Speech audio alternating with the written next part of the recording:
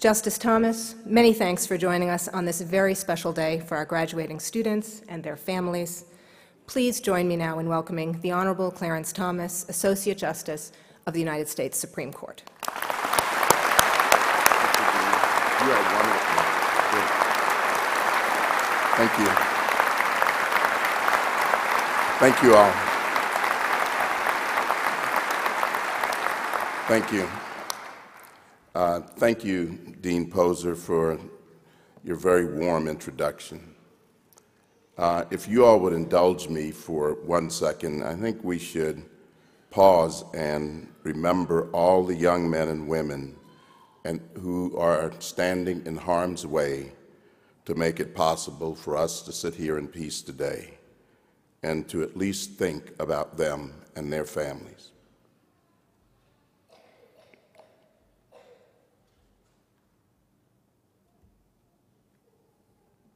Thank you all. Dean Poser, Chief Justice Heavican, Chancellor Perlman, members of the faculty, families, friends, and most importantly, graduates. It's an honor to be here with you all today. I understand that we're being broadcast in Hoopa, Nebraska, so I have to be on my P's and Q's.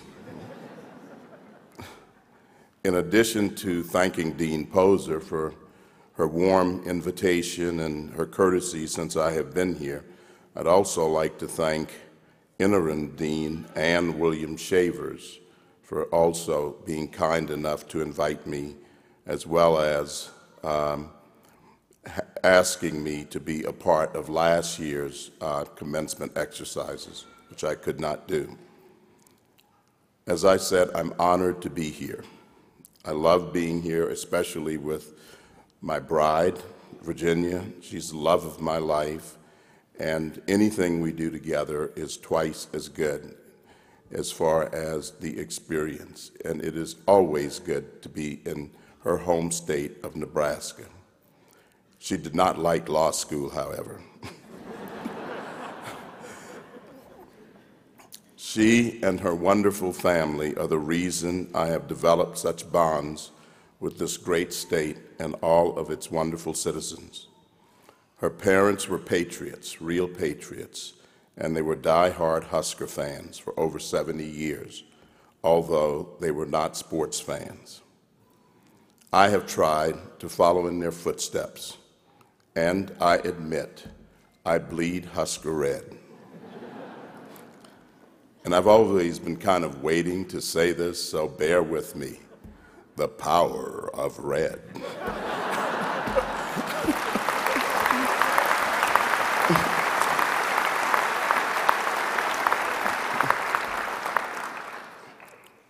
You know, it is out of control in my house, and I'm responsible.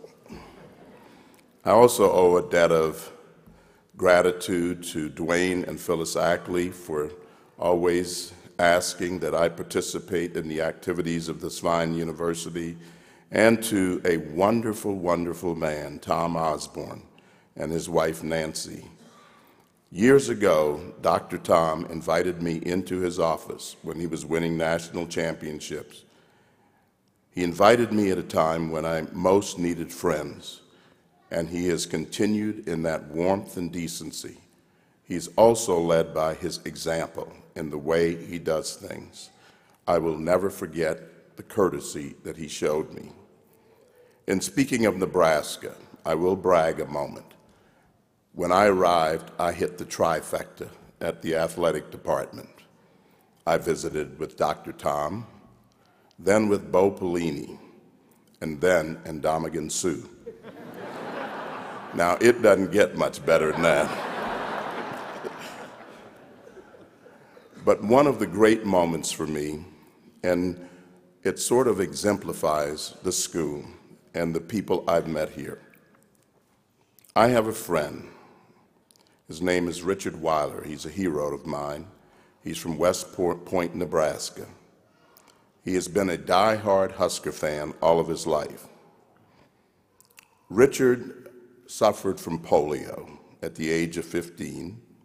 He was one of those kids in the iron lung.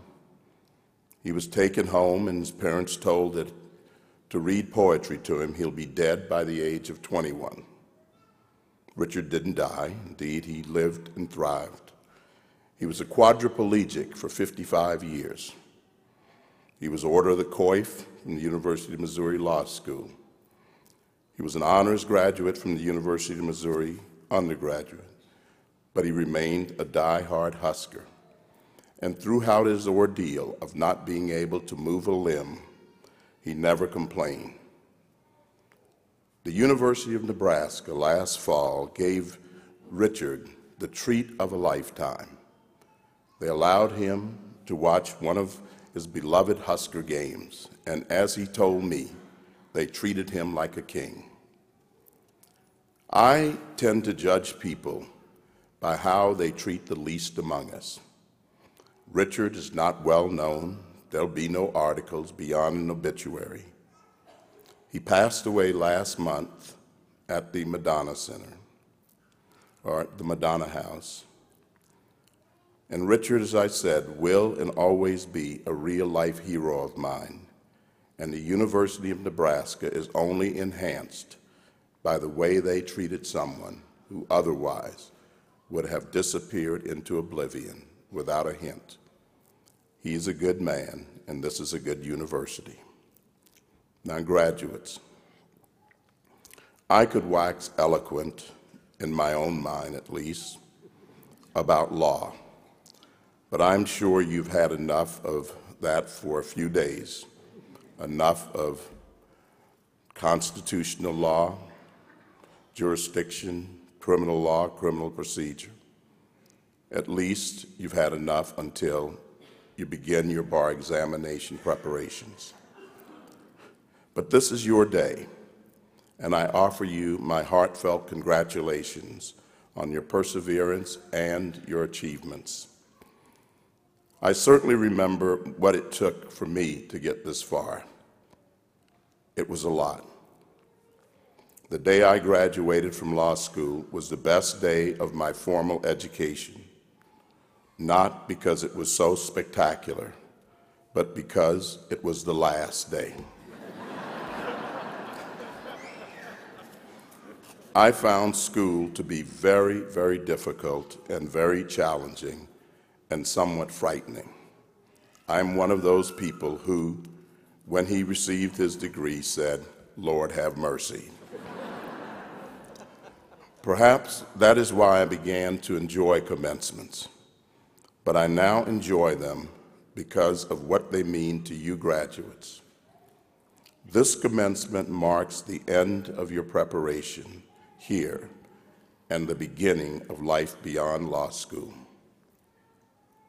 As important as my commencement was, I cannot for the life of me recall who the speaker was.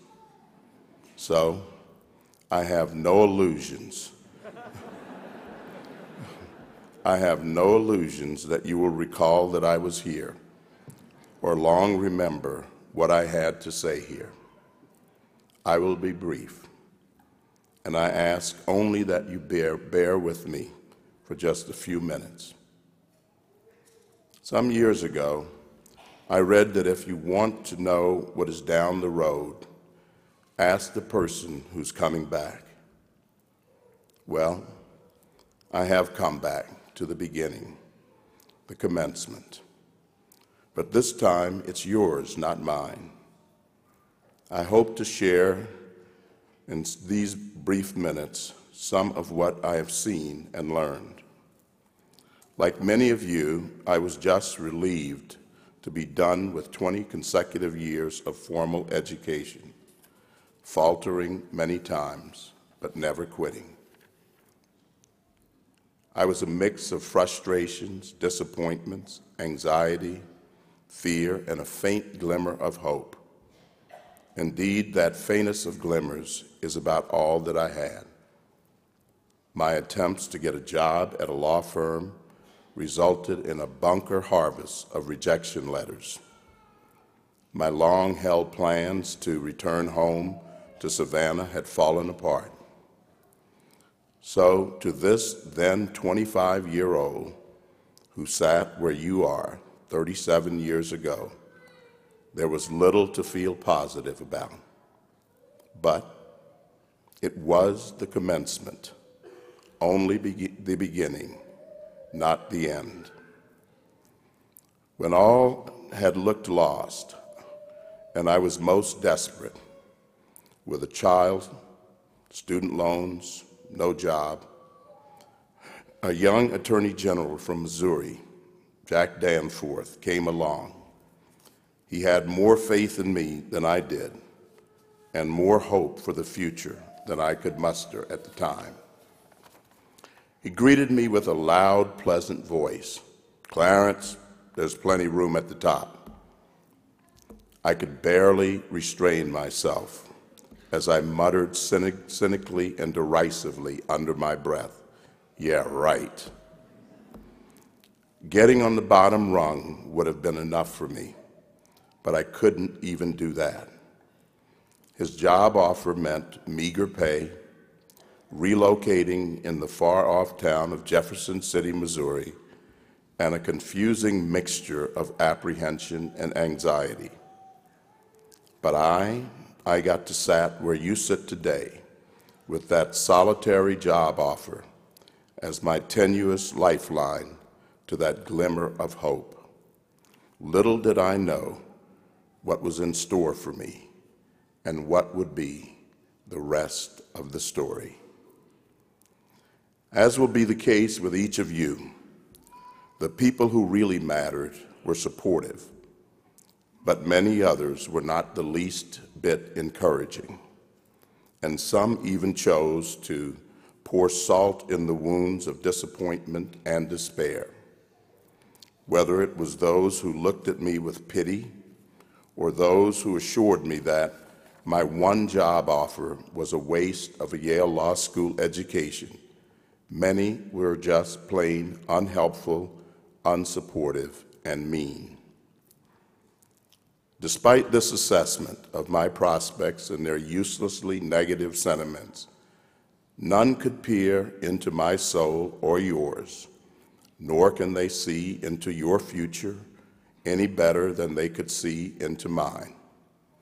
Like biographers, they can string together some events and seemingly meaningful facts, omitting, adding, or altering as they see fit.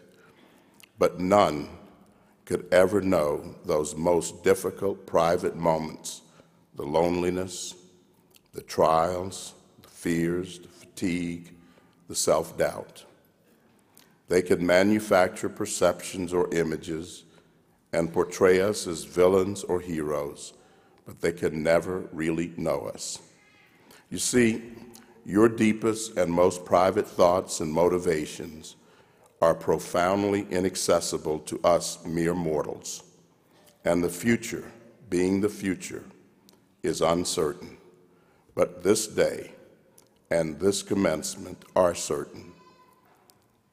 It is the end of the beginning, no matter how challenging it has been, and it is the beginning of an entirely new phase of your lives. None of us knows how that will turn out, and only you get to live it. And much as it was when I sat where you sit today, no one really knows what lies ahead. But it was just the beginning of what is now past in my life, but perhaps prologue in yours. As I look out at each of you, I wish that I could guarantee each of you success, but I can't. I wish I could help find that perfect job, or at least a job, but I can't. I wish I could assure you all happy, productive lives, but alas, I can't. But I do know that you are here at your commencement, the beginning of your future. And with that, each of you will have a chance, a very real chance. Having been where you are, I offer you encouragement and a few words of advice.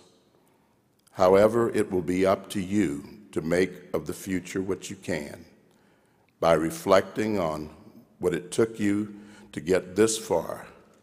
You will most certainly find guidance for the rest of your journey. Try to remember those who helped you when you couldn't help yourself, or when you were most in need of help. Your parents, your spouses, your relatives, friends, teachers. You know who they are, and you know who was there. Thank them, appreciate them, hold on to them. They will be the foundation on which you will construct the rest of your lives. They will also be there when the chips are down. Always remember that you did not get this far on your own, and you will not go the rest of the way on your own. Think of those to whom you would go if you suffered some kind of misfortune. These are the people you obviously believe you can count on. And you know why you believe this. Thank them for being there for you. Try to be positive and focus on what is good, on what is worth preserving. Then, work to improve or correct what is wrong. It is not enough to constantly point out imperfections. In fact, doing so is easy and really boring. You know, I often wonder what those who constantly point out imperfections in others are perfect at themselves. Quite frankly, the longer I live, the more I respect and admire those who live their lives diligently, discharging their daily responsibilities without complaint and almost without notice. These were the people who lived around me during my youth. Principal among them were my grandparents. But as I sat at my commencement 37 years ago, I looked beyond them to those who I thought were more sophisticated, smarter, urbane, and better. Time and life have corrected this misimpression. These unlettered people embodied all that was good about this great country.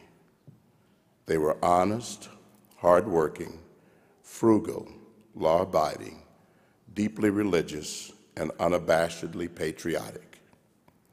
They knew what their obligations were to family, to fellow citizens and country, and they discharged those obligations without complaint and with a quiet dignity and an overarching decency. They always seemed to be able to find something for which to be grateful: food on our plates, a roof over our heads, clothes on our back, and they could always find another plate of food for the hungry or a refreshing drink for the thirsty. Despite the obvious unfairness and countless opportunities to complain, they chose to show us by example how to live virtuous lives. They refused to be victims of circumstances and required us by example to do the same. What seemed commonplace in my youth now seems countercultural today. Adding to a never-ending litany of complaints, unfairness, and injustices now passes for heroism. In our hearts, we know the difference between real heroes and self-serving imitators. The real heroes are those who, like the people of my youth, discharge their responsibilities and duties without fanfare. They are the ones who raise their families, help their neighbors, fight our wars, put out our fires, build our buildings, and harvest our crops. These are the people who have sacrificed much and often risk all for us and for our country. I've had occasion to visit our wounded warriors. The severity of their wounds is quite sobering. Yet, I have yet to hear one complain. In talking with them and understanding their willingness to sacrifice all for us and for our country, I have come to wonder, for what are we willing to sacrifice all, risk all, lose all? And even if we are not called to put all on the line in defense of all that is dear to us, then how do we earn what others have sacrificed to give us? One of my favorite movies is Saving Private Ryan. After losing many of his men in an effort to save Private Ryan, Captain Miller, who's dying, tells Private Ryan to earn what they have done for him. Years later, the now elderly Private Ryan returns to visit Captain Miller's grave. He says to him, "Every day I think about what you said to me that day on the bridge. I tried to live my life the best that I could. I hope that was enough. I hope that at least in your eyes, I've earned what all of you have done for me." Not the least satisfied, he turns and emotionally asks for reassurance from his wife. "Tell me I have led a good life. Tell me I'm a good man." For Private Ryan, he had to figure out how to earn what his fellow soldiers had given him at the cost of their lives. I ask each of you in all sincerity, what will you do to earn what others have sacrificed to give you? What have you already done to earn that sacrifice? What should each of us do to earn the sacrifices of those who have given their last full measure for our country and our liberties? Do we repay them with ridicule, complaints, and derision? How do we earn the right to be free, to live in this great country? Just as someone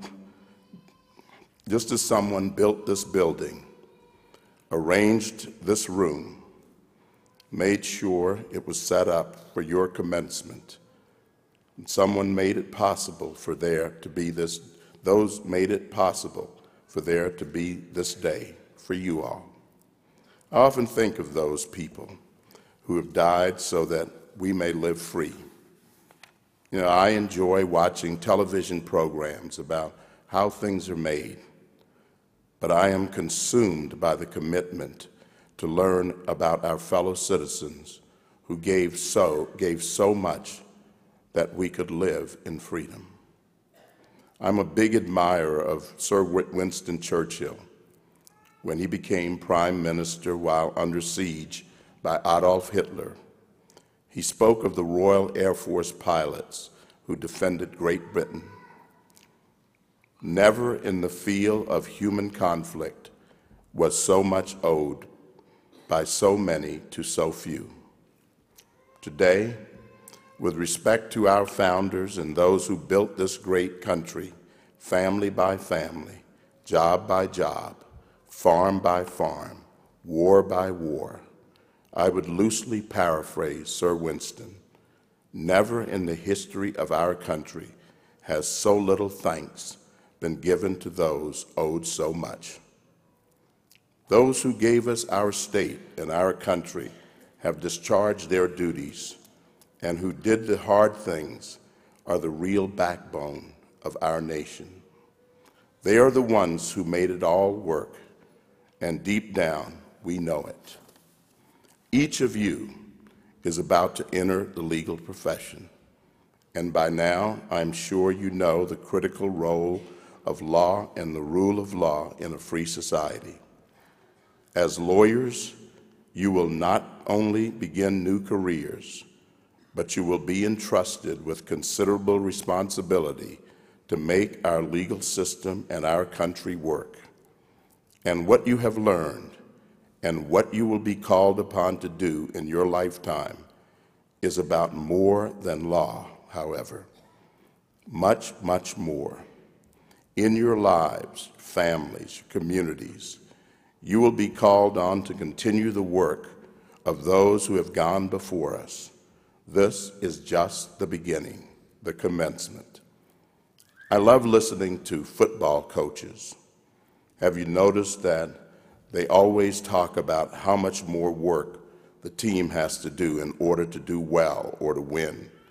Preparation is always the key. We have to work hard, we have to keep detailed, etc. There are a lot of people I have seen over my lifetime who bury their talents, or whose talents are buried with them. There simply is no substitute for discipline and hard work. Coach Bobby Knight, a friend of mine, was asked whether his team had the will to win. His gruff response was that everyone has the will to win. The real question is, do they have the will to prepare?